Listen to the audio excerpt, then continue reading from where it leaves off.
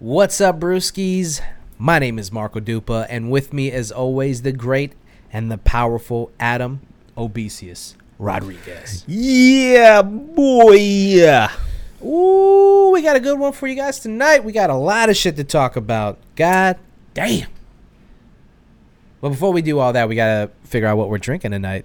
Tonight's brew is from the Sideward Brewing Company, a local favorite. I don't even have to pull it out. No.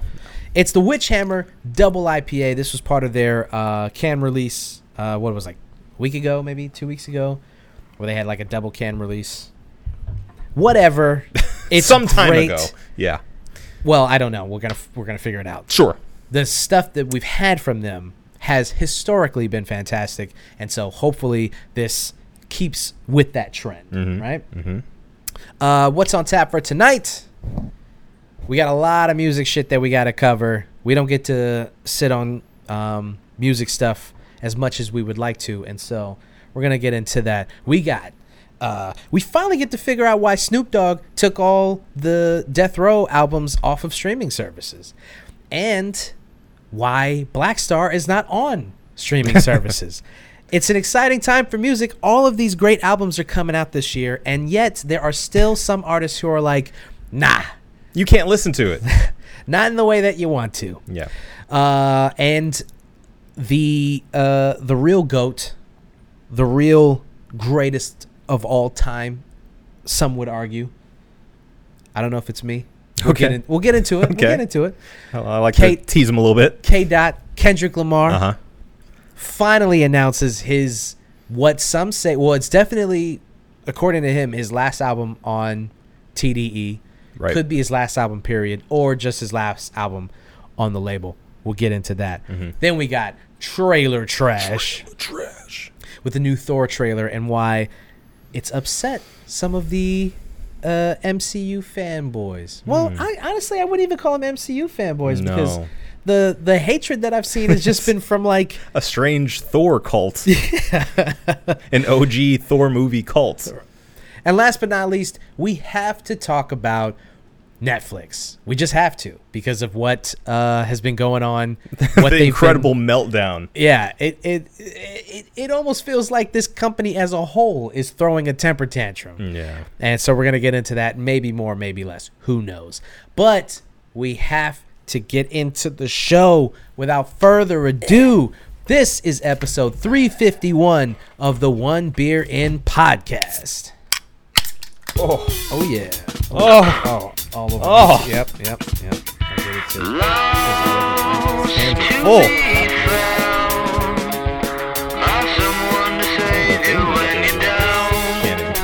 Look at that. To the tippy tip. We got to clink it.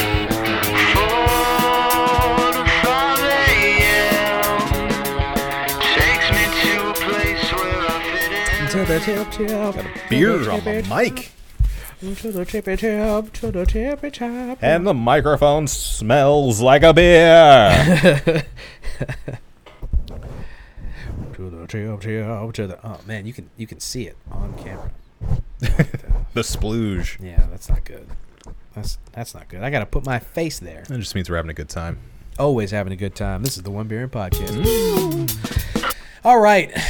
This is the One Beer In podcast, the podcast where two brews crack open a brew, and we see where that one brew takes us.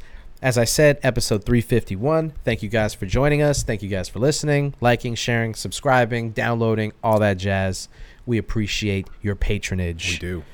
Obi, please tell the people a little bit more about what we are drinking tonight. Well, as frequent listeners will know, Sideward Brewing is infamous for not having a cold read for me. Mm-hmm. I've asked them multiple times to please correct that, and we've gone up there and asked them. No response. Nothing. So, tell us to get out. I'll tell you what we have on the can, and it's the Witchhammer Double IPA from Sideward Brewing. And I will continue my read from Untappd.com, which goes to say it is an 8.3% ABV. Juicy double IPA featuring Citra, Nectaron, Nelson, and Centen. Excuse me. You got it. I put a little too much jazz on that one. Yeah. Centennial Cryo. As far as tasting notes, it's resinous, tropical, big notes of tangerine. Ooh. And that's all we got for you. All right. Well, they got the what is that? Necronomicon. Mm-hmm. Somebody came in and asked for the Necronomicon at Red Light, the beer Bible. Oh, yeah. They asked for it, and I was like, I thought they were talking about a beer. A beer, yeah. And I was like, somebody called their beer the Necronomicon? I wouldn't be surprised. That's awesome. Yeah. And I kept thinking about it, and I was like, no, I've never heard. No one's done that yet. Not at least nobody that we have. I know beer, and there's no Necronomicon. Not here. Not anywhere. So then, yeah, I figured it out. If you guys are not from around here, if you're not from around here, you can go back where you're from. Get back from your came from. Where you came from. Get back to where you came. Our beer Bible, as it's been affectionately called. Oh, it's beautiful. I don't think that's actually the official name for it. No one actually calls. Other people call it that. But yeah. Anyway, our beer menu at Red Light is a brown leather bound book of all the beers. So yeah, someone called it the Necronomicon. Anyway, let's get right into this, okay? Okay. Because we got so much to talk about, and I don't want to waste any more time. I feel like I'm just talking out of my ass. Let's not waste any more time. Let's not waste Please. any more time. Not a second further. We're doing it right now. All right. So, hear me out. Hear us out. Tunes on tap. Tunes on tap. Like that. Do you guys like that? We're gonna workshop. Yeah, we'll get a button to do that from now on. Yeah. Well, when we get the soundboard back. Yeah, we'll have that. We'll have and much more. The list is growing for what we need on that soundboard. Yeah, we need to actually create a list, and then we'll bring it back. All right, we'll do that later. Maybe I'll be able to hook up I just don't want to lug around. My MPC is so big. Hey, we're wasting people's time. So, tunes on tap. Tap. Some of you guys may or may not have heard, if you one day were like, you know what, I want to listen to Nothing But a G Thing. Mm-hmm. And in the last couple of weeks or so, if you went on to Spotify or Apple Music, sorry, I knew that one was coming. I was trying to stop it and I couldn't. If you went on any of the big streaming services, you probably would have noticed that those songs are either blacked out or not on there at all. And an article came out about Snoop Dogg, who now owns Death Row Records. Right. Which, by the way, is amazing. Yeah, it's like a homecoming. Yeah. The guy to come full circle in his career to now own Death Row Records is incredible. He owns the record label, and he took them off of streaming services. Some surmised that he was creating the first NFT record label, which kind of sent some people into a flurry, myself included. I was very upset about this news. Yeah, if this was indeed the case. He finally appeared on another podcast. He didn't come on our show, and that's fine. That's fine. He went on another show. Sure. Drink Champs with Nori. Boo. And he explained why he did what he did. You have it pulled up? I do. Do you want to take it from here? Sure. So this is from Consequence of Sound. Quote, first thing I did was snatch all the music off those platforms traditionally known to people because those platforms don't pay, he explained. Snoop Dogg, mind you. Those platforms get millions of streams and nobody gets paid other than the record labels. So what I wanted to do is snatch my music off, create a platform similar to Amazon, Netflix, Hulu.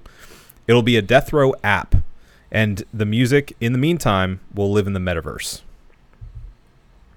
So, this is very interesting to me. Yeah. Very, very interesting to me. Because I'm torn in multiple ways about this. Let me pause you there. He has one more quote. Please continue. Let's continue.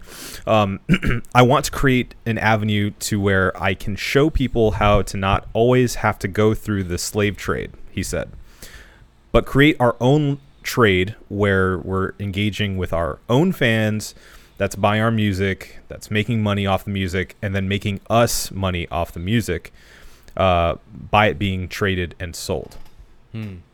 So that sounds like NFT to me.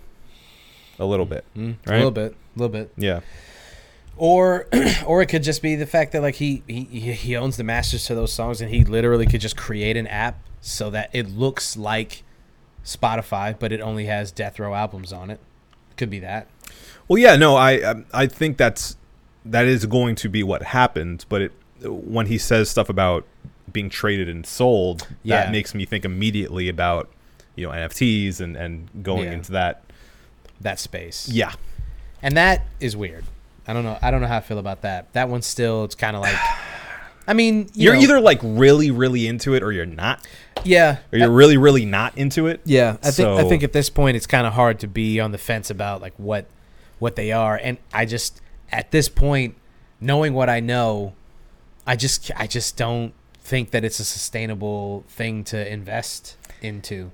Yeah. I mean, this may be a broke mentality, but I just don't have the money to play with. Yeah, that's definitely a broke mentality. Broke ass bitch. So sorry to everyone. It's disappointed in me right now, but broke as fuck. Simply don't have the money to play around with for NFTs and such. But get your gains up. And I'm not talking about the gym. I need those too. But I feel like it is pretty in character for somebody like Snoop to get into sort of the NFT game, especially with something like Death Row. Yeah, there's so much you can do with that, and so much money to be made. And I feel like a lot of celebrities, especially ones with hands in as many pots as he has, are 100% in on NFT. And they really are. It's kind of wild to see how many celebrities just woke up one day and like, some company came to them and was like, we can take that album that you did or that movie that you did or that picture, that super famous picture, and we can just make it an NFT. Do you want to do that? Yeah. Or just like we can just draw you and make it an NFT, and as long as you endorse it, we'll give you X amount of. Sometimes even if not, right? They're just stealing stuff and putting it up as an NFT. Yeah, it's just insane to me how many celebrities were so quick to just go, yeah, all right, I'll do that thing. Mm-hmm. You know what I mean? Like, even some celebrities that usually seem to be very cautious with their image and how they're perceived by the media and by the general public seem to have really fallen on the tracks, the train tracks of this NFT train. That like it really feels like some of them were just like, I don't know if the guys who make NFTs are really good salesmen or what have you, but it feels like it didn't take a lot of convincing for some of these. Like Dolly Parton is who I have in my head, who I keep staring at my always. It's your true north. I mean, why not? And I think about her when I wake up and when I go to bed. And I think about her when it comes to these NFTs, where it feels like she's one of these people who's been very, very careful with her image and very careful with how she's perceived. Sure. And then just one day she was like, hey, y'all, got an NFT. And people were like, no, not Dolly. I don't like the response from the public when a celebrity goes into NFTs where they immediately turn on them like, oh, no, now you're part of the evil empire. It's like, relax, man. Maybe it's a mistake, or maybe this person doesn't understand completely what an NFT is, or maybe they understand it completely and they just want to get a little extra dollars. Like, lay the fuck off. Like, you're really going to turn on Dolly Parton? No, you're not. No, you're not. You're not.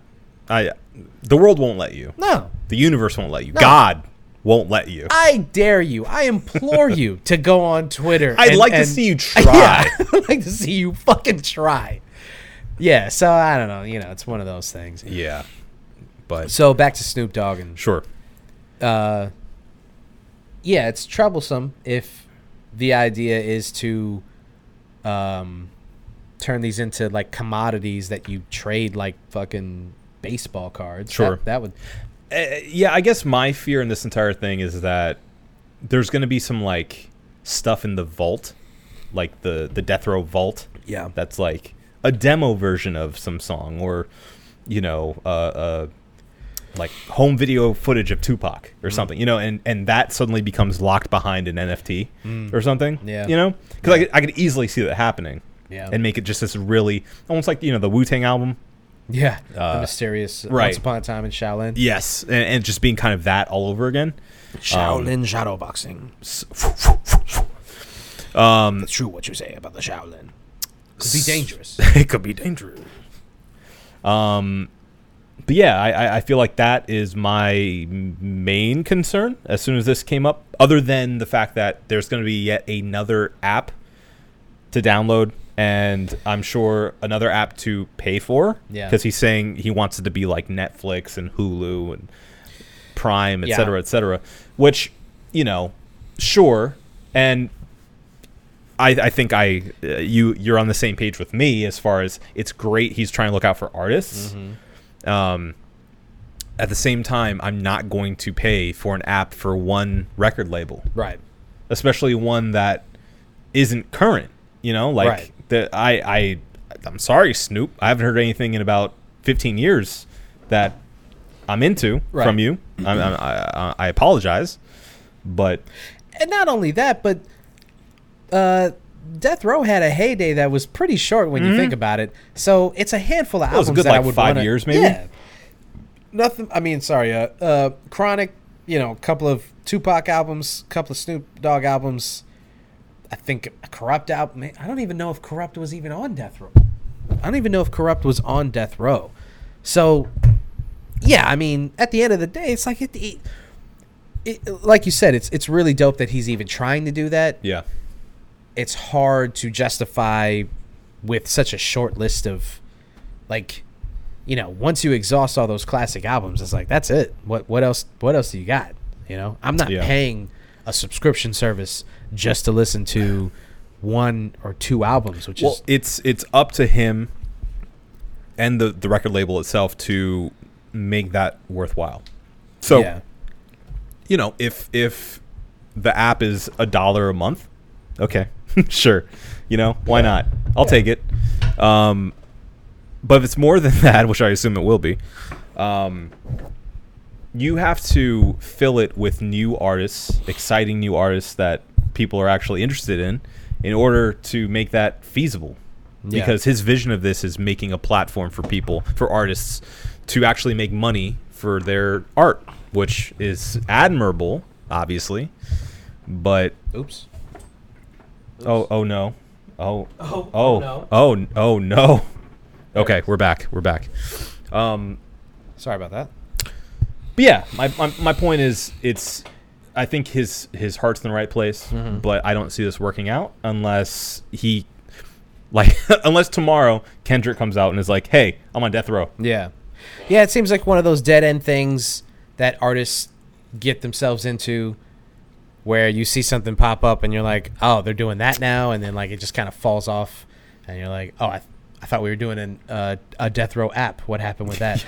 And it always feels like you see an announcement for something like that, and then like it just, I just couldn't see it. And like you said, what he's attempting to do is admirable, and the overall point is something that I'm seeing more and more artists subscribe to, which is that these streaming services are robbing us. Sure. And they are. Yeah, absolutely. That's the truth. And this brings us to Blackstar. What is a Blackstar? Who? Me? What is a Blackstar? I was expecting, is it a cat with black shades? Is it a black car? Oh no, that's a good one too. I went to the hook, I think.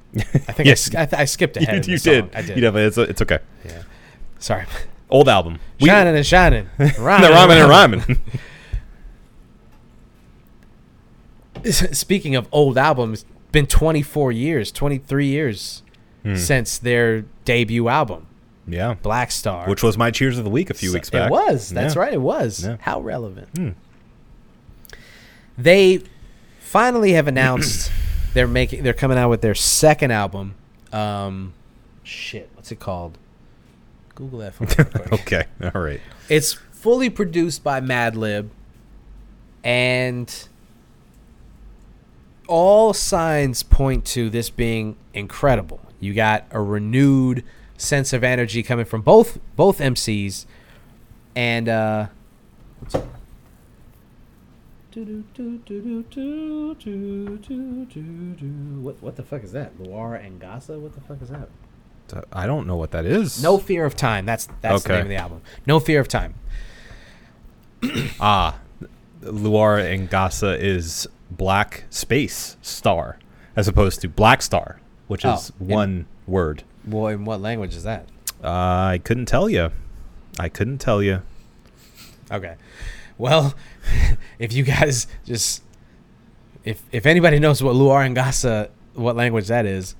Anyway, they announced this album, and it's amazing. Everyone gets excited about it. They announce a single, Mineral Mountain. The single comes out, and here's the thing. Mos Def, or formerly known as Mos Def, Yasin Bey, Talib Kweli, and Dave Chappelle have a podcast called The Midnight Miracle. It's on the reader/podcast app Luminary. It's exclusive to that app. And so that might be why this may be the first time that you've heard of this. And the album gets announced, and it's only going to be available on the app Luminary. And their first single is only available on the app. You have to subscribe to this app. It is a paid service. If you want to hear any of this stuff from Blackstar or Dave Chappelle or the podcast, you have to pay for this service, Luminary. Now, obviously, you can get the 7-day free trial if you just want to listen to the album for a couple days and like get it and then cancel the free service. I'm not telling you to do that. I'm just saying that people can do that. You could do that. The overall point is, who wins here? And, you know, I understand trying to figure out ways to maximize the return on investment. Sure. And Yasin talked about this on The Midnight Miracle, where he was like, you know, I'm not just gonna put the shit out there for these guys to fucking make all this money off of us and we get nothing. It's basically give them pennies. Yeah, it's basically Snoop Dogg's point, which was that we're getting robbed by these streaming services. But I don't know if this is the answer. Yeah. You know, because I am not going to pay a subscription service to listen to one album and one podcast. Yeah, so just so you guys have a picture of how much Luminary is, it's apparently about $35 for a year. Which is not that bad. It's not bad. It's not bad, but it is still, you know, when we're talking about a lot of people, I won't say most people, but a lot of people in modern society, you have multiple streaming services already that you're paying for on a monthly or yearly basis. So at this point, I feel like we're like a glass of water that you can see the water like literally above the rim. Yeah. Right. Yeah. Anything else added to that is like, I don't know if I want to do that. Right. We're at capacity. Yes. So anything, even at $2.99 a month is what it breaks down to for a monthly fee. If you pay that up front for a year, it's still something. You know? It's still something. Yeah. And especially and how much money are they making off of that? I don't know. I mean, they are definitely banking on themselves as far as putting it behind that paywall. Yeah, there has to be. They have to have gotten a lump sum deal from Luminary. To do this. 100%. Yeah. Yeah, there's no way they didn't. That's the only way this thing happens, unless they are like big shareholders within the company. Yeah. You know, like maybe they all back this thing and it's like their own pet project. But yeah. Or they get a cut off of any new subscribers because of the album. Could be, yeah, could be. I don't mean to be pessimistic about this because again, I think their hearts are in the right place. How many people do you think are going to subscribe to this just to listen to Blackstar? Dude, their single came out and it came and went. It came out like a week and a half ago, and I haven't heard anyone talk about it. This is Blackstar. Because no one can listen to it. Exactly. I would say at very least put the single out everywhere. You have to put the single out everywhere. I would hope that they would eventually. Maybe it's just like an early release. I couldn't even find it on YouTube, bro. That's what I'm saying is like maybe they're holding it back until the album drops, and then maybe they'll have the single come out and be like, hey, listen to it. Yeah. Check it out, you know? Yeah. But, man. That's tough, man. That's tough. I mean, especially because obviously, like, people will steal this, too. Yeah. You know? Well, as soon as it drops. As soon as it drops, yeah. But as someone who's been a fan of Blackstar forever, I'd like to give them money. Yeah. Here's the thing. I mean, we both own that album, the first album. So it's not as if we are adverse to, like, spending money on physical, well, obviously off camera, you can see records, album, all over the place. Don't make me show it off. So don't threaten you with a good time. I will. I think that a better course of action is if you're not going to make it easy for people to just listen to, and you want to maximize your profits, you've got to. I would prefer to just, if you force me to go to Blackstar.com to listen to the album, and you got every penny of that streaming, or let's say you just put the single on your website, so I can't go to Spotify or Apple Music. I have to go to Blackstar.com and then listen to the single, and then the only way I could get the album was to pay for it physically. Right. I would rather do that. Yeah. Then you make me pay for another streaming service, because you look at these entities as these evil corporations, and I do too. I agree with that. Sure. If I can tell you this from personal experience, I made more money off of a handful of people buying my album on iTunes when iTunes was still a thing, than I did on the thousands of streams that I got from people listening to the 3 albums I have on streaming services. Sure. I made more money on one album when a handful of people bought the album than I have in total on the streams of all 3 of my albums combined. Now, obviously, I'm not doing like hundreds of thousands of streams. Sure. But do you understand if I was... It's still a good case study. Yeah. Yeah, just, expand it, and you're missing out on even more money. Right. Yeah. If every person every person that streamed my music was forced to buy it, obviously there would be a lot of people who would just go, no. But there would be people who were like, okay, fine. If the only way I can hear this is buying it, then I will do that. And I probably would have made even more money. Sure. So I do understand the impetus to do something like this, but this ain't it, in my opinion. It just makes it harder for fans, and it makes it extremely hard for new fans. Yeah. But according to Yasin, he's like, fuck them. Yeah. And I'm not saying that, like, I'm not putting words in his mouth. He basically said that on the podcast. He was like, I don't give a fuck. Like, real fans will find it, and they'll do. And it's like, but I'm a real fan, man. You're my favorite rapper. I'm a real fan, but I don't want to pay for Luminary. I love you. Stop hurting me. No, I totally get it. And, I think if you ask me, like, 20 years ago. Yeah. 20 to 15 years ago, if you ask me, is that the right way to go about it? I'd say, yeah. Fuck them. They don't want to buy it. Fuck them. Yeah. That's what I'd say. Because that feels right. That feels good. Mm-hmm. But times have changed, man. Times have changed, man. And I did my darndest to look through the old Googs to see if there's any announcement of them physically releasing the album. I found nothing. Yeah. So I'm not saying that's never going to happen, but I think just like the single, they're probably sitting on it until it comes out and it stays out on Luminary, because that's what that's what they're banking on right now. Yeah. But I'd say within about a year, we're probably going to get a physical release. I mean, I'll tell you this. I mean, I'll probably do the 7-day free trial Yeah, so that I can of listen course. to the album. That's what I'm going to do. I'm going to do it the day that it drops. Yeah. 5/3/22. Yeah. I will be there. And I'll be listening, and I'll enjoy it, and then that's that. Yeah. Listen to a couple episodes of the podcast, and then catch up call on it a that, day. And then, yep, that'll be that. Right. So, I don't know. I don't know what the answer is. I don't know where we go from here.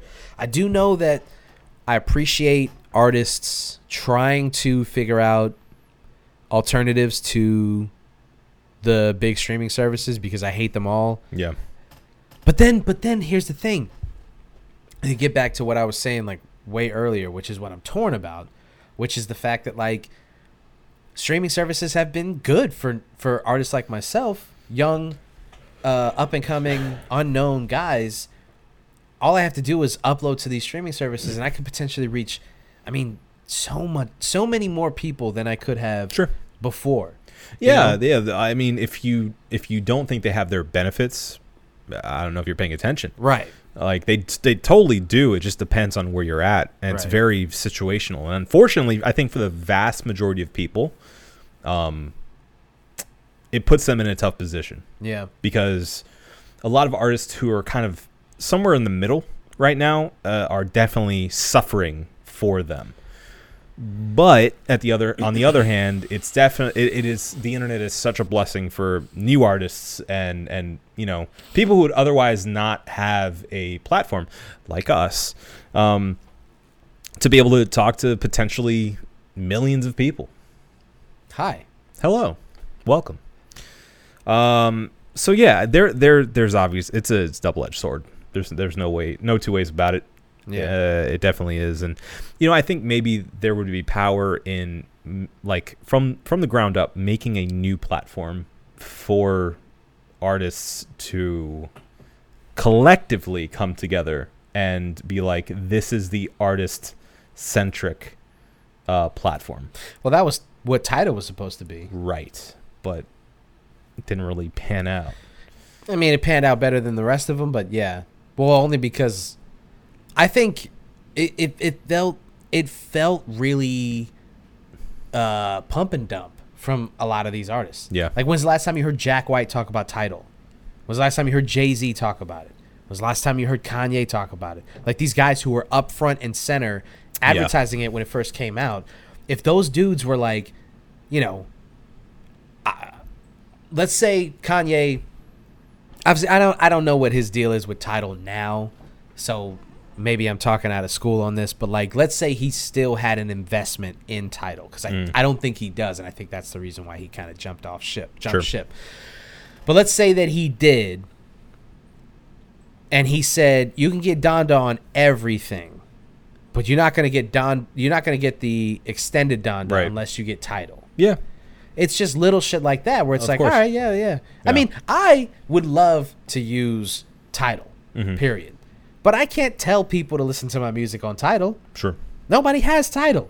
Yeah. They just don't. Yeah. People may have Tidal on top of having Spotify because they wanted to check out Tidal, but no one just uses Tidal. It's a strangely hipster platform. Yeah. But it's crazy that it's so successful. It's still a thing. Well, no, I mean, to your credit, I think the issue here is it wouldn't be this hipster exclusionary thing if all of those big artists were to have held the line and stayed in it. Yeah. If you could only listen to Jack White's new album on Tidal, a lot more people would have Tidal. A lot more people would have Tidal.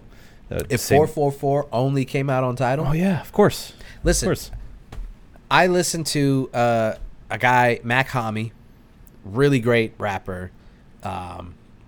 He just did an album with Griselda. He's done albums. He collaborates with Euro Droog. He has a relation. Nas. Yeah, nice. Dude, we got so much hate when we talked about that. Do you remember that? Of course I do.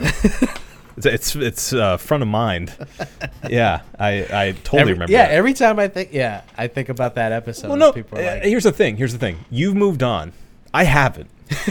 I still don't listen to your old Droog because I remember feeling fooled bamboozled into thinking that this was, Nas in a new era. Well, not only which we got eventually. Yeah, we got eventually. We did get the universe corrected itself. It did, yeah. But even so, I'm like, I can't get into you, man. Oh man, you were missing out. I know. He's put out some of the best albums in the past couple of years, and he's really mean on Twitter. Yes, he is. It's fantastic. Yeah. Actually, I haven't seen his tweets in a while. Maybe he blocked me. He blocks people I think he all did. the time. I know that I think you got some heat for saying something. I think he might have blocked me. He may have, yeah. That would be amazing. So Matt Homme. Right. Matt Homme's a great MC. One of his albums, Matt Homme's Hard Lemonade, he did this really cool thing, which he sold the album for like $400, the physical album, which was incredible. I would never buy it, but it was incredible. And then for the first like 6 months, you could only get the album on, maybe 6 months is being generous, but you could only get the album on Tidal for a really long time. Yeah.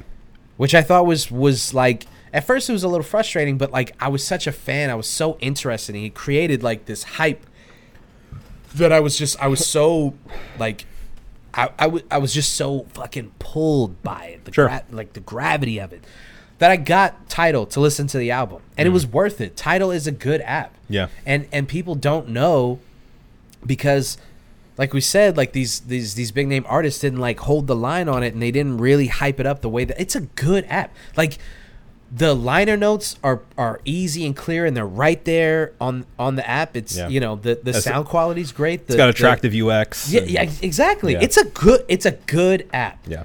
It's just it feels like a premium product. Yes. As opposed to like Spotify. Yes. Yeah. Spotify sucks. It does.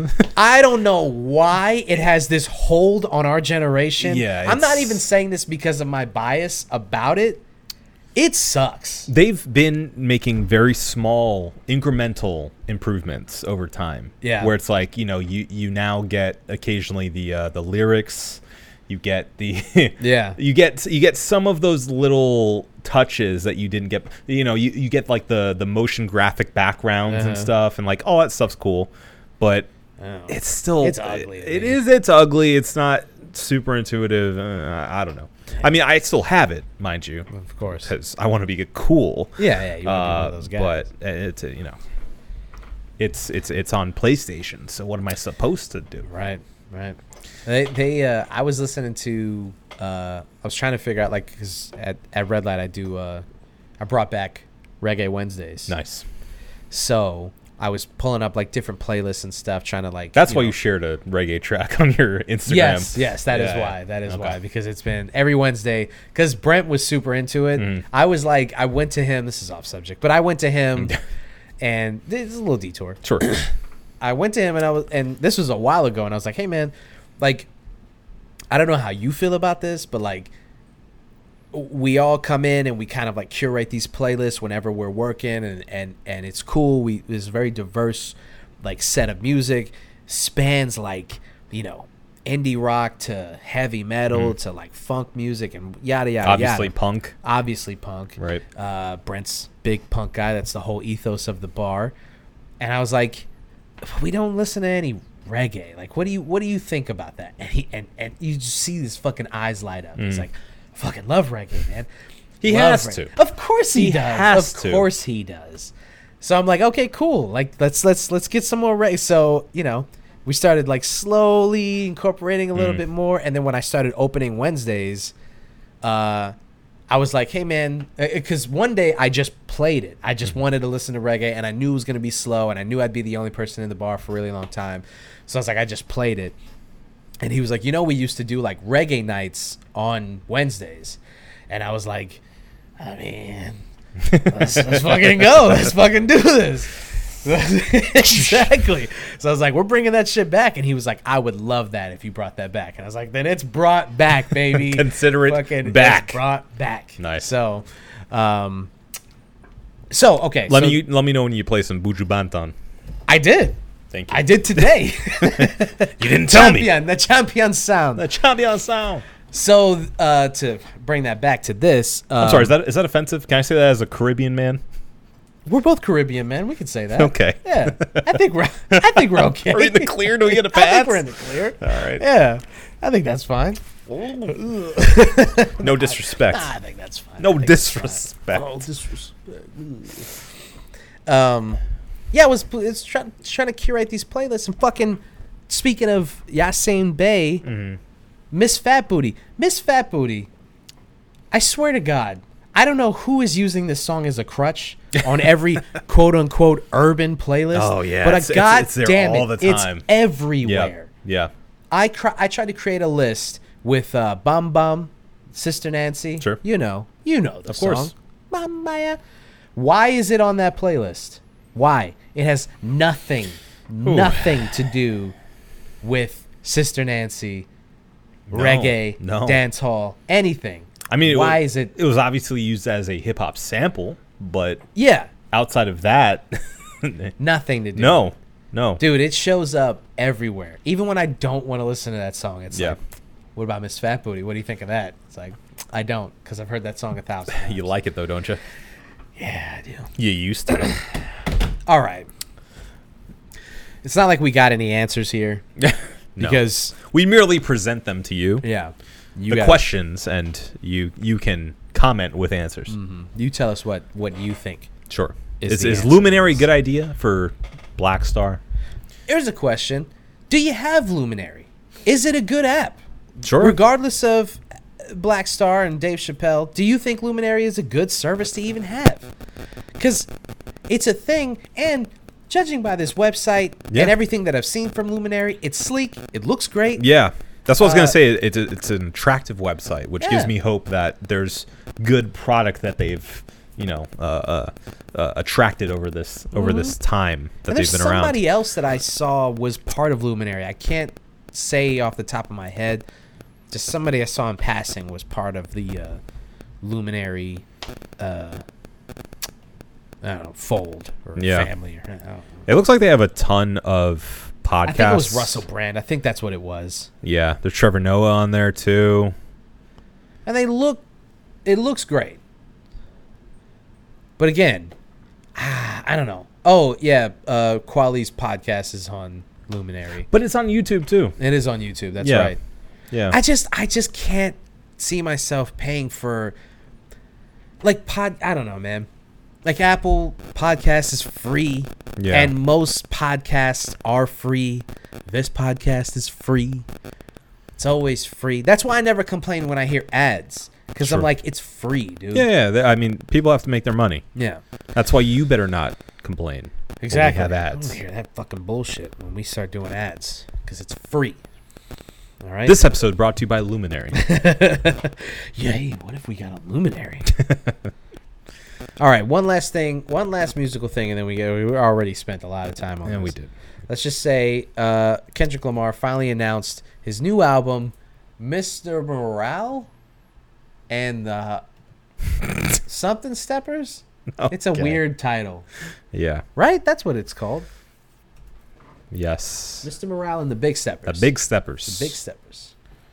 So somebody said that, like, oh no, this seems like a weird concept album. Like, he's going out with like a weird bang. Like, I don't have a lot of high hope for this. Yeah, I mean, it does sound like does sound like it's going to be a weird concept album. Sure. But if you're a guy like Kendrick Lamar, what else do you do? You know, first album comes out, you're a mainstream darling.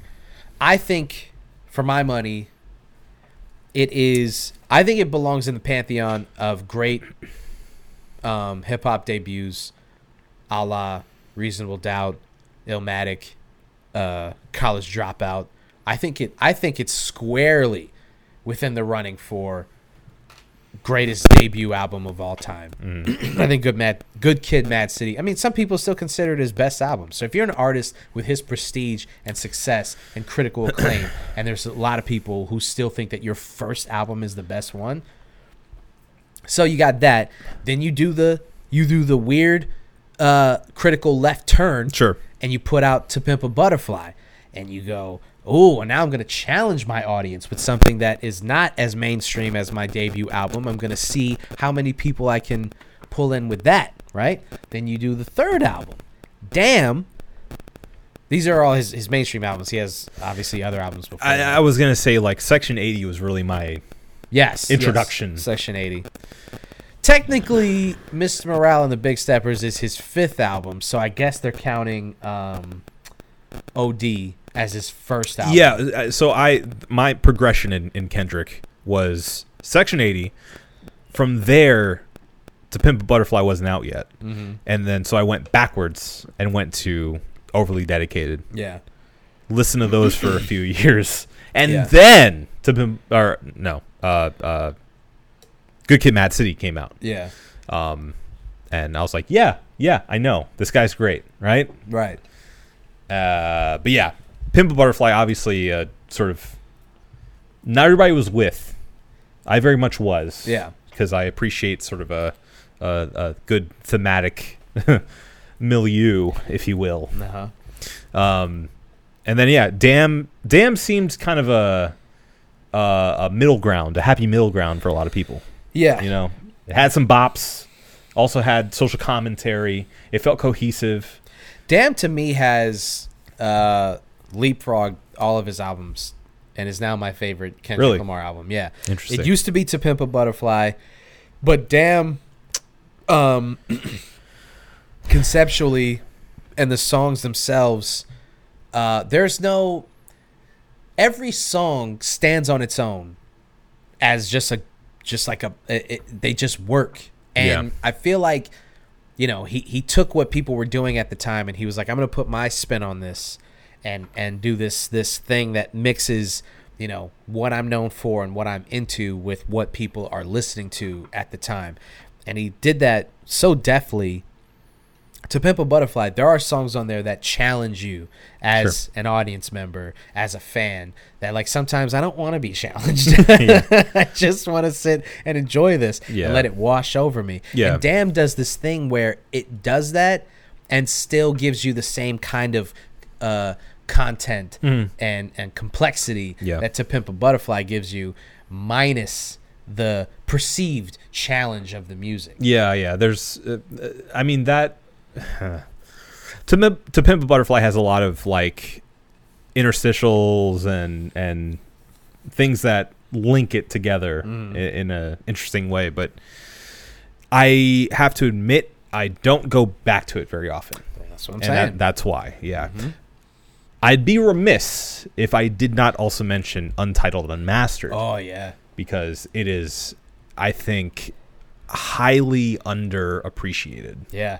For sure. Because people assume it's like a B-side. Yeah, it's like throwaway project. It is not. It's incredible on its own right. Yep. I think it ranks highly on his discography. So if you haven't given it a listen and you're a Kendrick fan, please correct that. Yeah. Very, very good. I don't know if you can call yourself a Kendrick fan if you haven't listened to Untitled.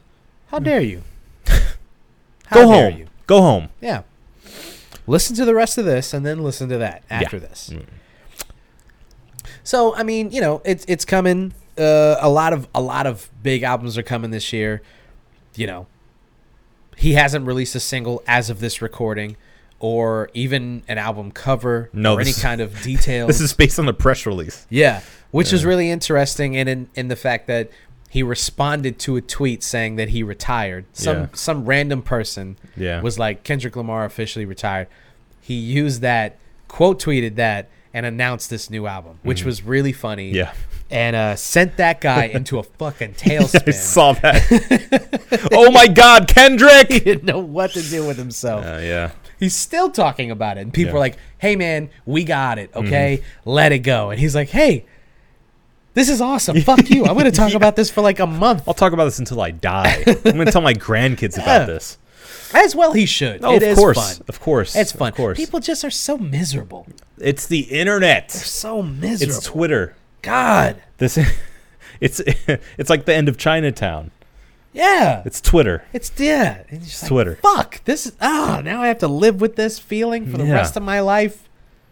Fuck. It's Twitter. Yeah. So PG Lang, he is still doing that. Mm-hmm. That's apparently his company, his website, or Or I'm sorry, not his website, his record label. Yeah. Or just his company in Which general. is really, it was interesting if you click the original link. You know, it was just a little like old Windows file. Yeah. And you have to like pull it to the empty you had spot to, like, for the drag and file. drop it? Yeah, into the file and then click it. Oh, I didn't know that. Yeah, it was pretty cool. I was kind of confused. I'm like, I dig the aesthetic. I like that.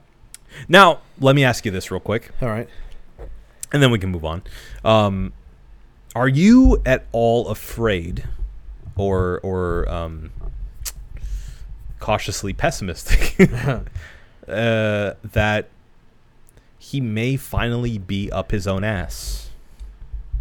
Because I only say that, you know, all due respect to Kendrick Lamar, big fan, obviously. But everything I've heard from him and seen so far has indicated almost a Donald Glover lack of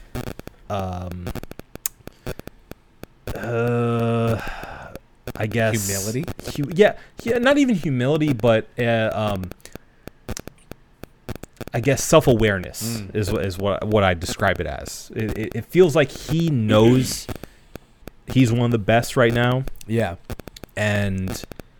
but to a degree that goes beyond like confidence, into a place where it's like this feels maybe a little toxic.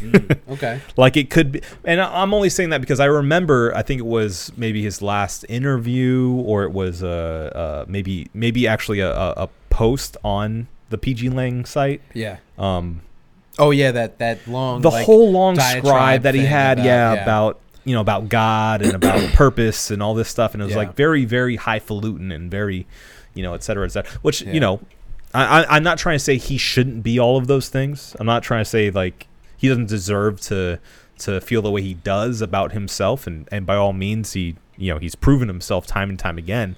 But I'm a little bit afraid that leads to a bit of sniffing your own farts. Yeah, it's funny that whenever an artist does something like that, you just, maybe it's the cynicism of American culture or our just growing up our age and going through the stuff that we went through and being cynical about artists.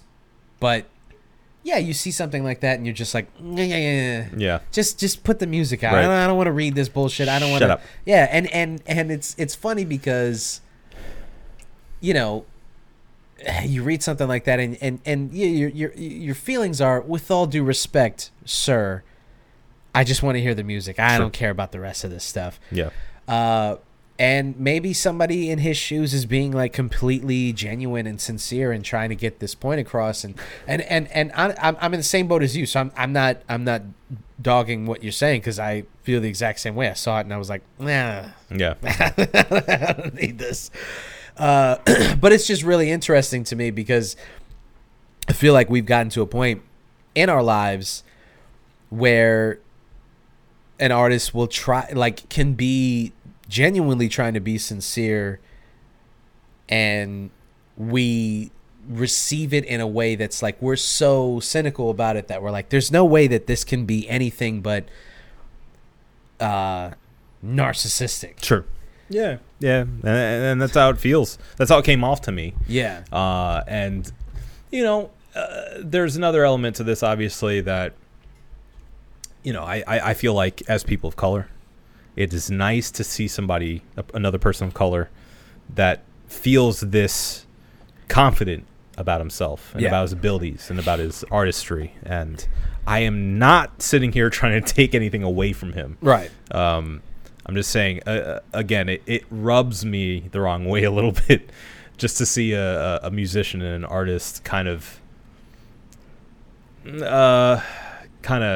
smoking his own stash, if you will. Yeah. In general. I get that.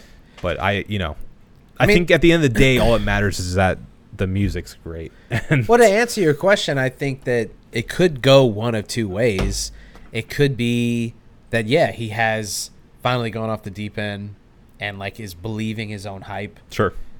Or we could get a My Beautiful Dark Twisted Fantasy, which is I think that was at a point in Kanye's life where he was believing his own hype the most he had ever believed it. Sure. And put out what I still believe is his best album. And it only confirmed it once he did. Right. But then I think that Ooh. That is what pushed him over to a point of no return. Right. For sure. So, I mean, if this is truly his last album, then at least he will avoid that pitfall. We'll see. Yes. That's the only way that we can end this we'll see. Yeah. Because there's a lot of good albums that are coming out this year. A lot. You got this. You got Pusha T. Oh yeah. You got that Pusha T. Oh man, I can't wait. Yeah. Honestly, I'm just gonna stop it right there. Fucking Pusha T. Okay. That's all that matters. That's all that matters. It's almost dry, baby. It's almost dry. But I am wet. Mm. Okay. All right. Let's shit.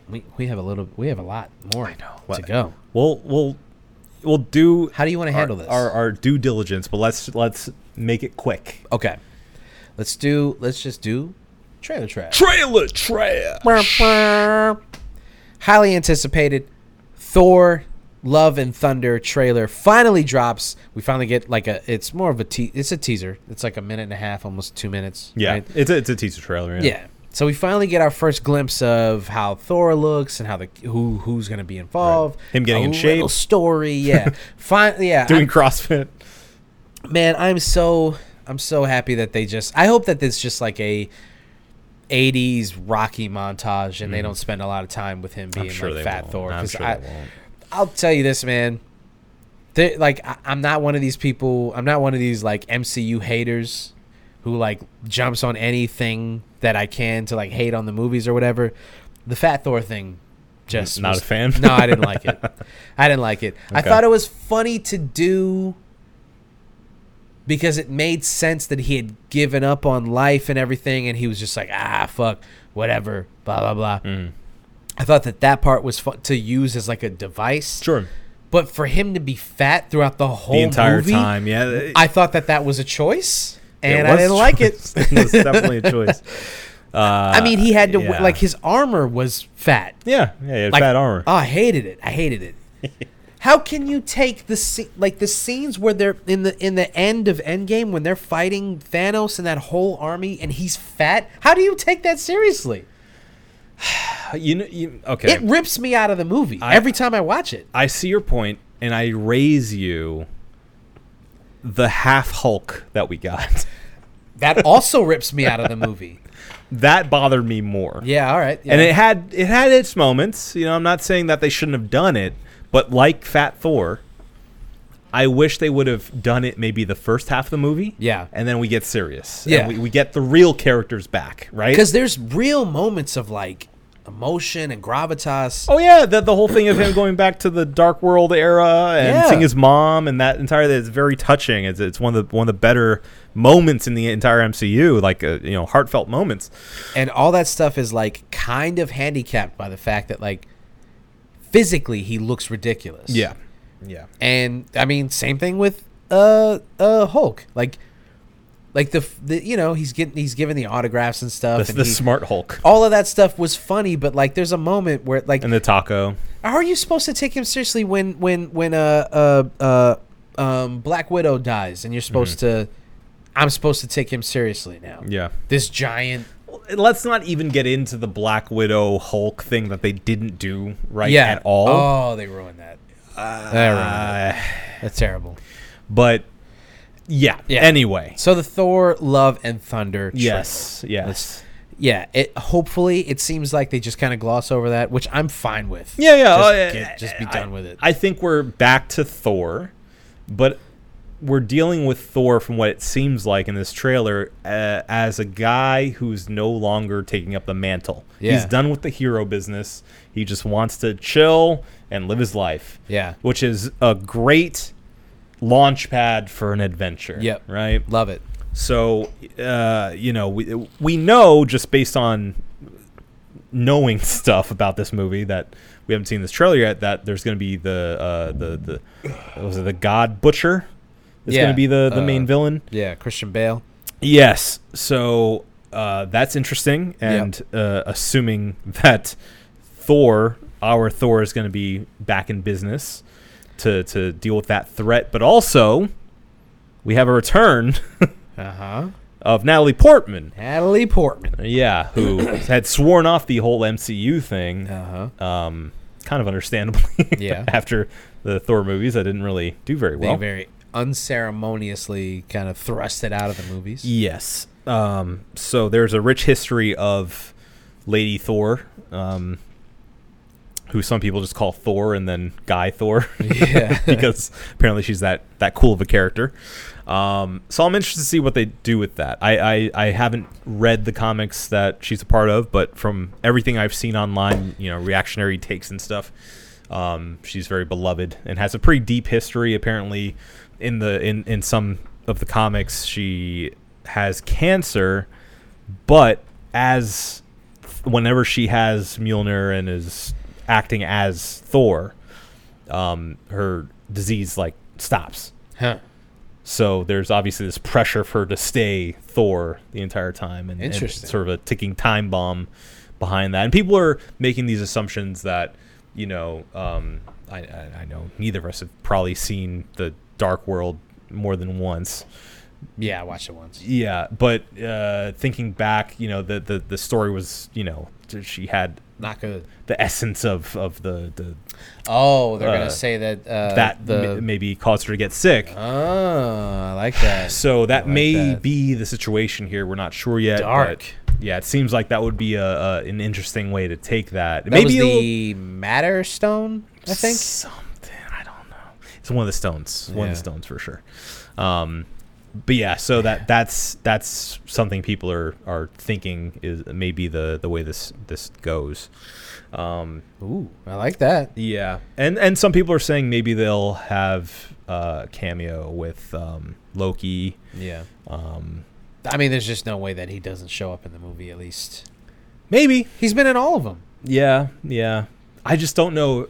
I don't know the emotional beat to bring him back and say this isn't your Loki though. I mean, but they've already set it up with all the TV shows.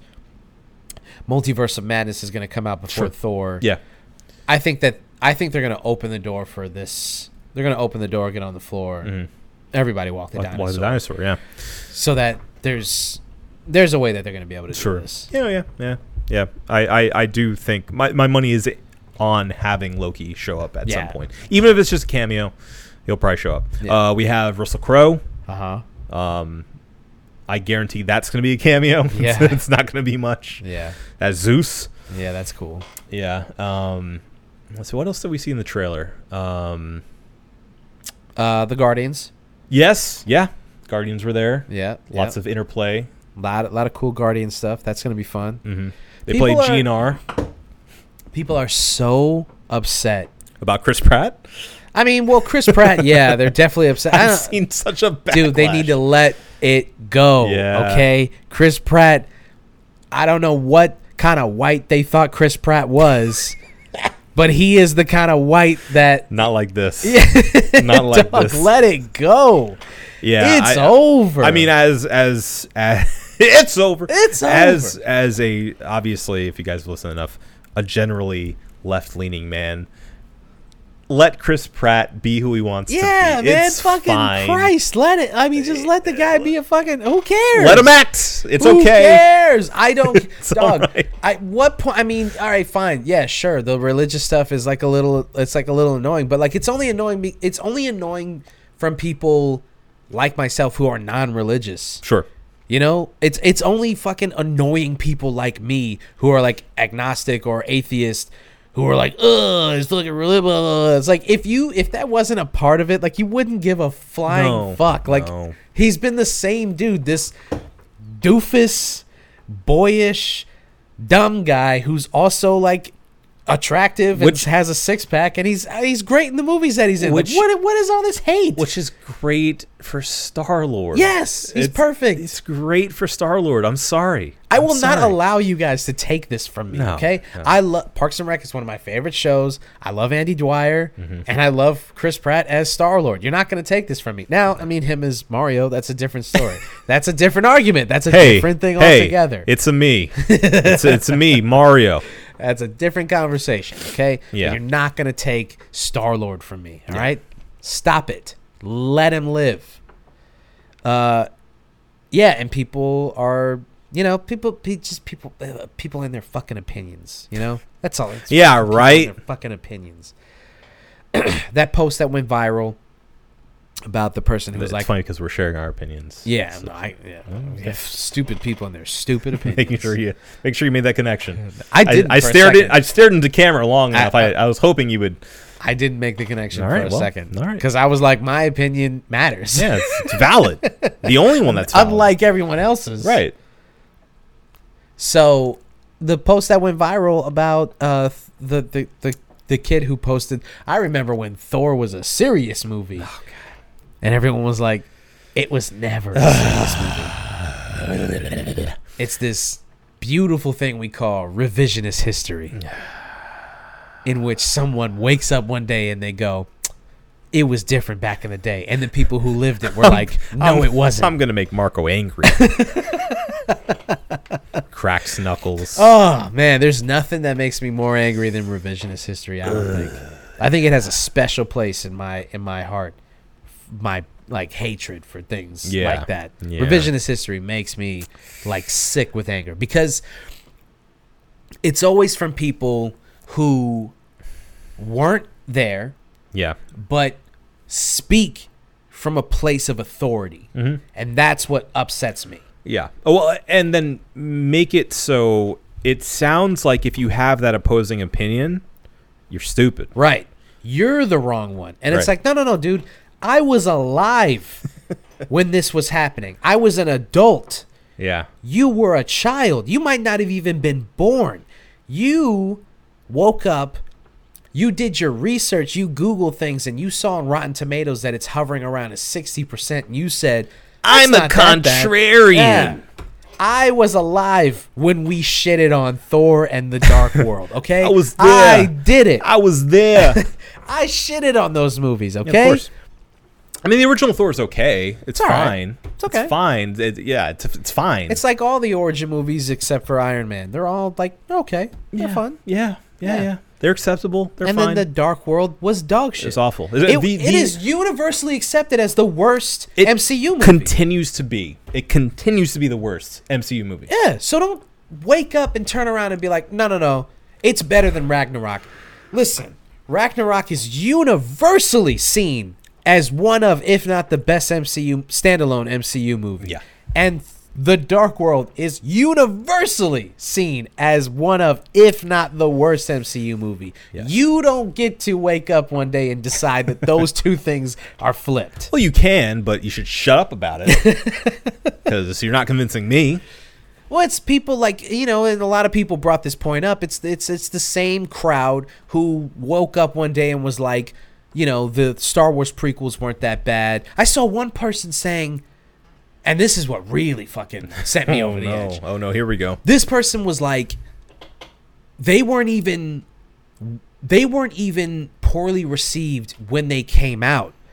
The real revisionist history is saying that these movies are bad and that we're the ones revising history saying that they're good when they were always bad. This person was saying that when they came out, people liked them, and now we are saying that they were bad, and the revisionist history is saying, do you see why this is makes me want to? Well, look, because this is why. Okay, first of all, they probably weren't alive. Yeah. Secondly, what happened was everyone was so excited for a new Star Wars. Yeah. Right? Everyone was so excited. So when Phantom Menace came out, it was this revelatory thing. Yeah. And people were riding the wave, this crest of excitement. After opening weekend, that buzz slowly died down. And we started to see the cracks in the armor of this thing.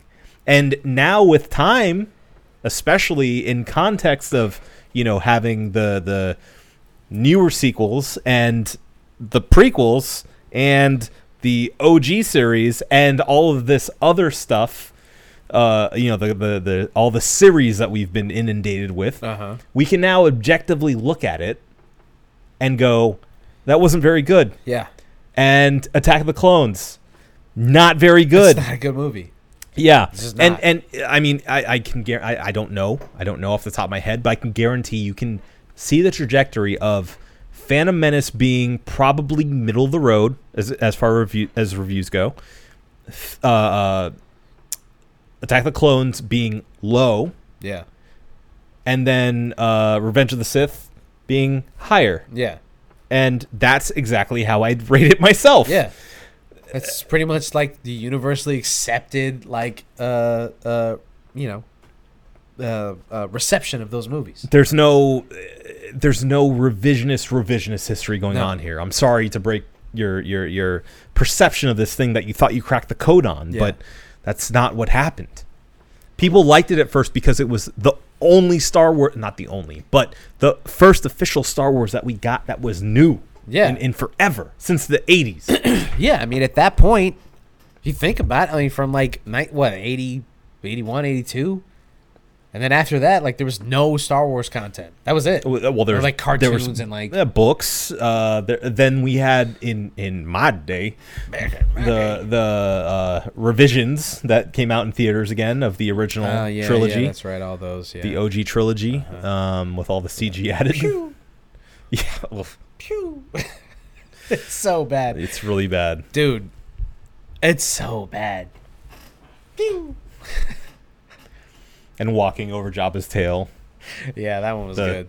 Boop, boop. Why, man? Yeah. You just didn't have to do it. You just didn't have to do it. They didn't have to. But yeah. What if they stuck with the original plan and Jabba was just a guy? Because he was a guy. He was just a dude. Yeah, yeah. And then George was like, no. We need something bigger than that. Yeah. I think it'd still work. Slug. I think it'd still work. I think it works, yeah. I think it works. I think it makes it less fantastical, and it grounds the movie a little bit more because Jabba is a gangster. It would be almost darker, right? It would be way darker. Yeah. I actually like it more, but it's not as whimsical and space wizardy as... Yeah, which is totally part of what Star Wars is. Yeah. And I do like the fact that, a slug could be also a space gangster. That's cool, too. Of course. Yeah. So that's fun. Yeah. Have a whole family. Yeah. All the huts. I don't know about that. I don't like that. I don't like. You don't like the weirdly incestuous. No, that upsets me. That upsets me a lot. In Book of Boba Fett, I don't like that. No? I didn't like that at all. Yeah. Actually, I hated that. I hated all of that. Yeah. I liked the idea of Jabba the Hutt being a rank and not the Hutts, a family of Hutts. Sure. Who this asexual or I don't know. I didn't like it. I don't like it. That's upsetting. Yeah. Yeah. I think that was kind of the purpose. Yeah, and they all just look the same. Uh-huh. No. There's that one that plays the bass guitar, too. In the anime. It's pretty good. I like that. Oh, so silly. I did like that. That was fun. Yeah. Okay. Anyway, we got off track. The revisionist history and all that jazz, yada yada. Let's get back to Thor. The trailer itself. Mm-hmm. Forget what everyone else says. You watched it, Obi. Trash or not trash? Not trash at all. I'm so excited. For this movie. Yeah. Yeah. I mean, it looks cool. It looks like it has a dash of Guardians, which I appreciate. I mean, just the needle drop of Guns N' Roses. I was like, yeah, let's do it. Let's have some fun. Yeah. Taika Waititi back, forget it. I'm there opening day. Mm-hmm. I'm excited. I mean, these next handful of MCU releases, I'm really excited about. We could spend a whole other podcast on Taika Waititi and the revisionist history on him. Yeah. You've seen this, right? Now all of a sudden we don't like Taika Waititi. I don't want to see it. I don't want to see it. Apparently that's the internet's opinion. This guy, a year and a half ago, was the it guy of the internet. I couldn't fucking escape him. Well, I'm seeing all these women want to fuck him and men want to act in his. No, seriously. What? No, seriously. That's what I've said. He's a handsome guy. No, I'm not saying anything against him, but that's what I'm saying. Like, women want to fuck him, men want to be. Yeah, this was less than a year ago. He's the internet's darling. He was the Rat King. And then out of nowhere, maybe it was Free Guy. That didn't help. Oh, have you seen Free Guy? No. I mean, that's it's why a fun movie, but his role in it, I could understand why people cringe at it. It is a cringeworthy performance. It's not enough for me to go fuck him as an artist. He didn't write or direct it, though. No, he's just acting in it. Yeah, he was just in it. Yeah, I guess he produced it. But, like, I guess that's why people are upset, is like he produced it, so like he didn't have to be in the movie. Oh, shut up. Doing that. No, yeah. that's not. Yeah, I know. That's not. Not only that though, he's producing on this new show that's been getting rave reviews and that pirate show. Yeah, and tons of great attention. Our Flag Means Death. Yeah, people are like rabid about that show, and it just got picked up for season 2, I think. So like, no, Taika Waititi's the shit. It's incredible. I'm not gonna hear any. Slander. No slander. No Taika slander. No. And I mean, come on, man. He was fucking what's it? Tessa, what's her face? I fucking forgot her name. Tessa. The 2 chicks from Tesla. Dude, this guy was macking on 2 chicks at the same time. 2 chicks at the same time. the two women from Tessa Thompson and Rita Ora. Oh, right. The rumor is that he was in a throuple thing with them. Oh, interesting, bro. Tessa Thompson and Rita Ora. You can be in a worse throuple.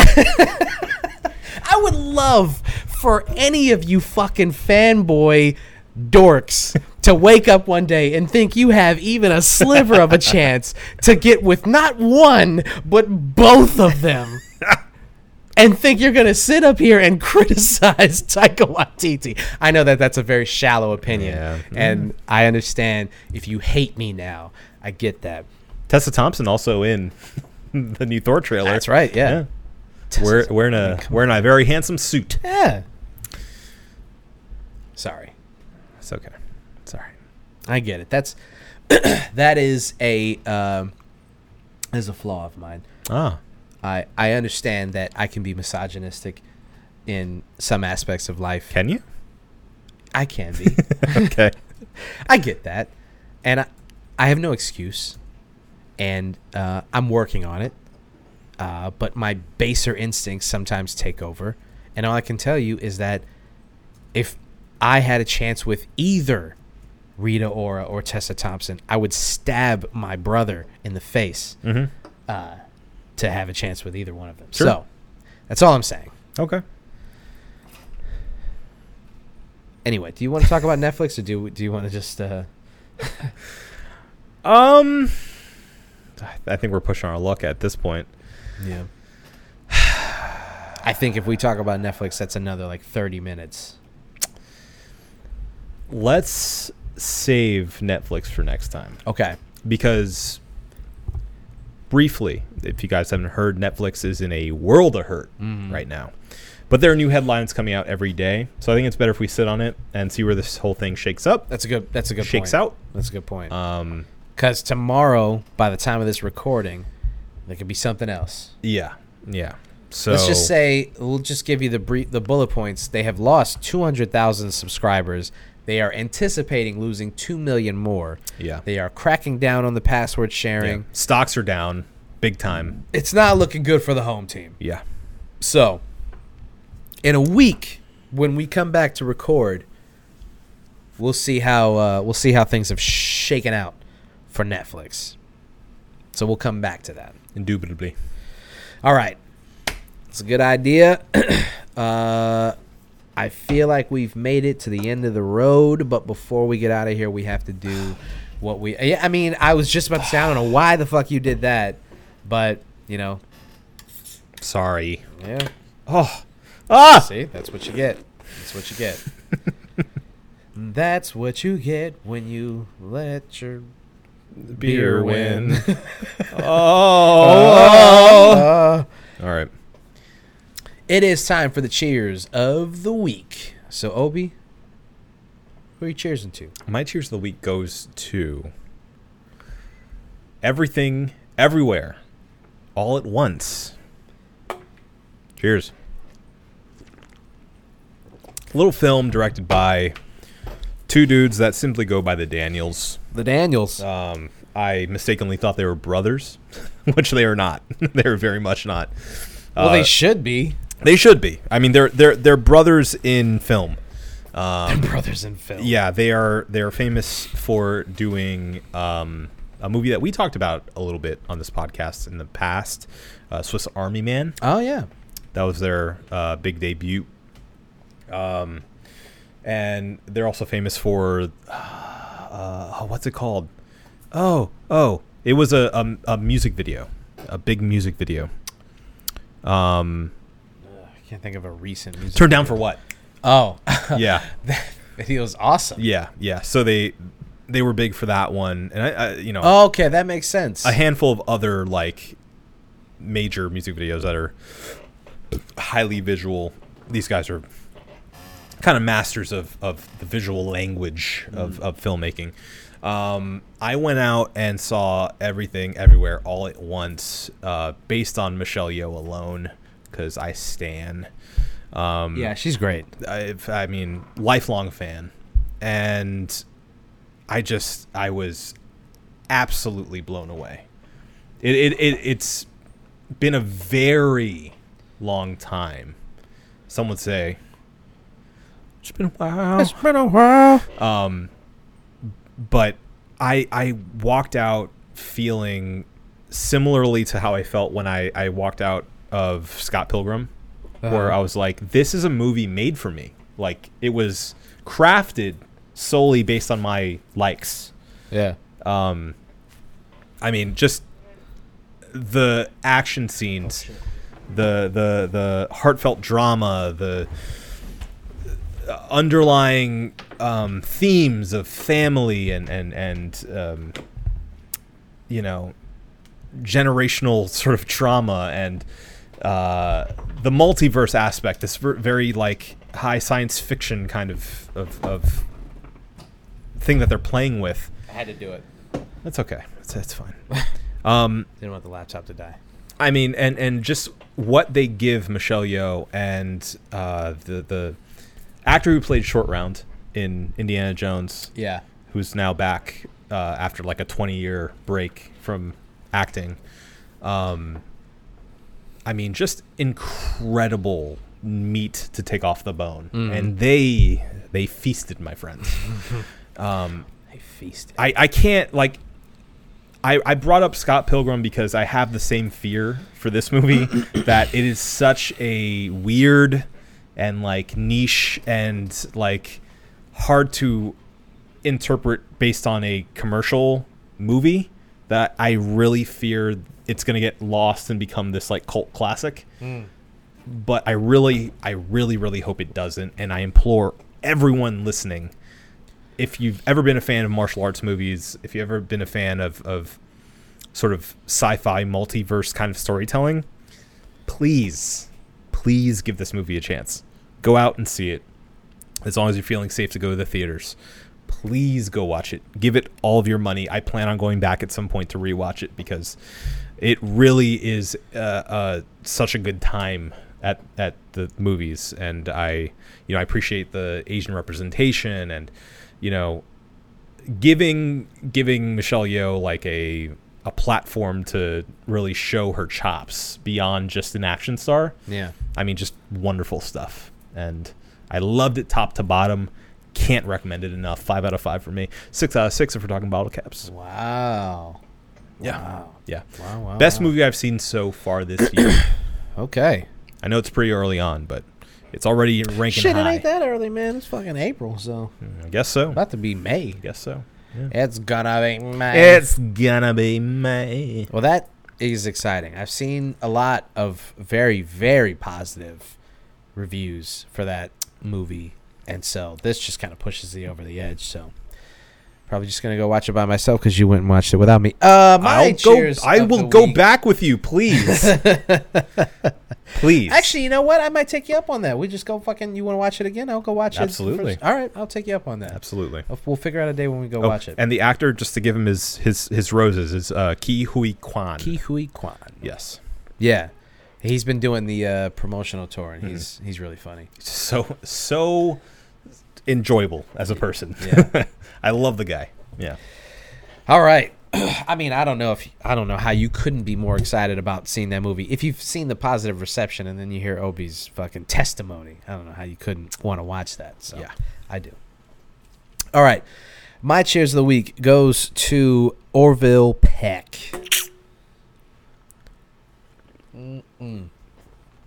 Orville Peck, if you guys don't know, hipster darling because of the mythology that he's created around his career, which I think is genius. No, yeah. And people will, I mean, we're fans of him now, but I think that a couple years from now, people will appreciate the genius of what he's done. And maybe they'll go back and listen to his first couple albums and like appreciate what he's doing and what he's done. Because some people don't. Some people kind of look at it like either a novelty or like a knockoff or like I don't really get it, or that it's not really, whatever. It's like country western pastiche. Yeah. Because the thing is, he does whenever you talk to like a fucking hipster and you ask them like their favorite kinds of music, what do they tell you? Indie rock, 70s punk, old school hip hop, and then they say, I don't like country, but I do like outlaw country, like Johnny Cash and like Roy Orbison and stuff like that. Yeah. None of that pop shit. And you're like, okay, cool. We can all kind of agree that that's, and that's kind of, he's kind of in that vein. He kind of basically slots himself into what a lot of people would be into. Like, he's gay. He's new in town. No, that's a John Mulaney joke. He is gay. He is. But he has a whole mythos around his, and which is like alluring to people. And it's more than that. It's like a visual style. Yeah. It's an entire, like, what I would call in my industry like a brand guide. Like it's very, very much all to its own, like a thing. It's very well put together. It's very well packaged. Yeah. Which I think is what some people see and see as like a false thing and like something that's too prepackaged and well thought out. And it's more of a product than it is an actual artistry. Sure. It's a thing that he's done. Yeah. Where's the dirt in his eye, he's just some Brooklyn probably in his eye. Wow. Wow. Wow. Oh, wow. Come on, that was good. Come on. I mean, what do you want me to do? That was good. Listen, I'm not going to tell you what to do because you said that, but you might want to bleep that one. That's all I'm going to say. I might believe it. For future endeavors. When we want to what are they going to do? We want to get sponsors. What are they going to take from me that they haven't already taken? Nah, I might believe that. In my eye and I can't see. Well, I can't bleep it again and again. You sure can. That's your punishment. All right. Okay. An old gumshoe and an old eye. Stop. I'm not going to stop. You're going to bleep it all. All that aside. Yeah.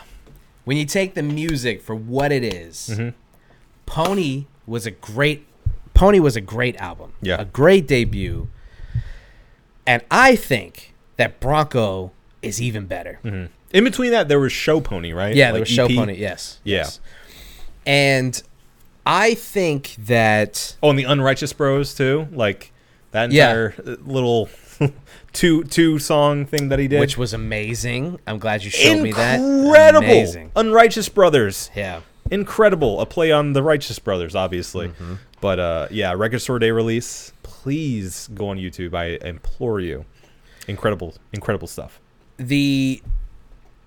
I bring this up to give Orville his flowers, but also because I saw Pitchfork's review of his album, and you shouldn't be looking at anything Pitchfork related in this year of our Lord 2022. Yeah, with a rock of salt, not a grain, but a full rock of salt. Yes, but sometimes I find myself looking at their reviews and getting angry, like one does. Sure. And this was no different. They gave him a 6.8, and I just feel like that is criminally underrated. Yeah. I think it deserves at least a full point more. I think it deserves a 7.8, maybe even a 8.0 flat. I think it's a fantastic album. Yeah. I think I honestly, I walked away from it not disliking a song on the whole record. Now, far be it for me to call a country album a classic. I don't know enough about the history of country music to call anything a masterpiece or a classic or like best album of the year as far as country music is concerned. I will say personally for me, it has landed squarely in my favorite albums of the year. So I'm upset with that score, but not surprised the Pitchfork would like rail against something that is so perfectly a Pitchfork thing for them to like that they go, no. We will not. No.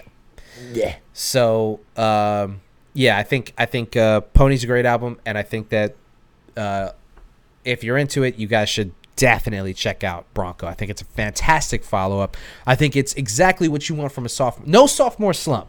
I think it's exactly what you want from a sophomore album. A guy who took the ideas that were great on the first one, expanded on those things, increased the budget a little bit. You can tell that it's more expensive than the first album was. Sounds a little more lush. But not in a way that is like too much. It doesn't sound like, oh, he blew the budget on production. It sounds like it's a better produced album. Yeah, but not overproduced. Yeah. I think it's fantastic. And I mean, god damn, this motherfucker can sing, man. Oh, yeah. Oh, he can sing. Yeah, I remember, I think it was very early pandemic, or maybe mid-pandemic at that point, but he started doing this cool thing of having, like, these little intimate live shows that was just, like, him with a guitar. Oh, yeah, on his Instagram, right? He was doing the live. Yeah. Yeah. And tuning into those was just, like, really helpful in times where there were no shows and like we're all locked in our houses with our own devices and not really being able to enjoy anything. It's wild to think about like the that. stuff that was like blowing up during the pandemic. Yeah. Like versus people don't even realize like that was solely a pandemic thing. That was solely how can we entertain people? How can we get people interested in our music? Like, how can we, keep this momentum going? Oh, we'll do a versus on because two people can go live on Instagram at the same time. Like that's solely what it was. Yeah. And it's crazy now that versus is like this huge thing, this entity, this $1 million thing. Well, I mean, they went and did the smart thing and made it a live event. Oh yeah, no, I thought everything that they've done so far with it has been brilliant. Yeah.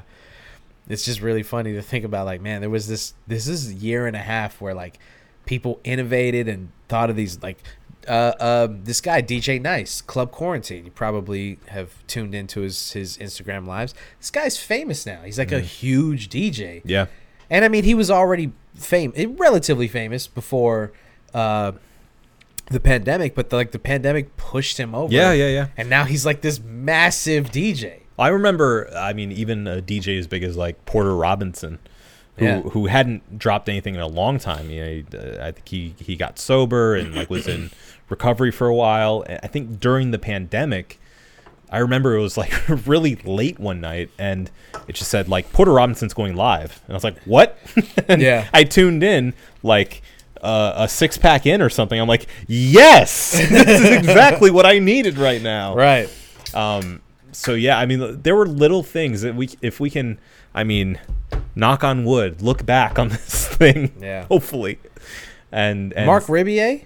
Yeah, He Mark was Ribier, big, but he got huge during the pandemic. Yes, of course. The horror movie host. What? The horror movie host that was all within the confines of like a Zoom call. Oh, yeah. Yeah. Yes. Yeah. Another standout for me. Yes. There's been so many things. What a spooky idea. Oh, yeah. It's very creepy. I still haven't watched it. You got to watch it. Well, I'm not gonna. Because I'm scared. That's fair. I see stuff on TikTok where I'm like, spooky, swiping. People will say, oh, they'll be like, are you also hiding in the comments? I'm like, yeah, I am. Yeah. That's exactly what I'm doing. Yes. Yeah. All right. Well, I think we've done enough. I think we have. But before we get out of here, we have to review these brewskis. So, Obi, please tell me what you thought of the Witch Hammer Double IPA from Sideward Brewing. Sideward Brewing. I think it is delicious. I think it's very tasty. I definitely get that tangerine that they're going for. Yeah. Which I really appreciate. I think this is a rare one that is just on the side of too hoppy for me. Just barely, though. Just barely. Just a wisp of too many hops. That it gets me in the back of the throat a little bit. And too many hops. It burns a little in a way that I'm not completely comfortable with. But that being said, I mean, it's not overly boozy. It's not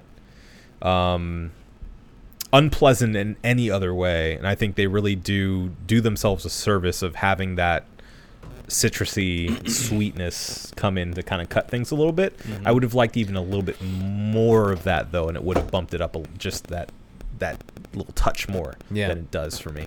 I'm gonna give it a 4.5. I really enjoyed it. I really did. I think that's just the one thing I would say I'd improve it on a little bit. Interesting. Interdasting. I'm gonna also give it a 4.5, but for slightly different reasons. I thought that the tangerine sweetness that comes through pretty clearly is a saving grace for the beer. I didn't think it was too hoppy. I thought it was a little too boozy. And maybe that's the it's like what, 8%? 8.3? 8.3%. It's a double IPA. Yeah. It's a little high.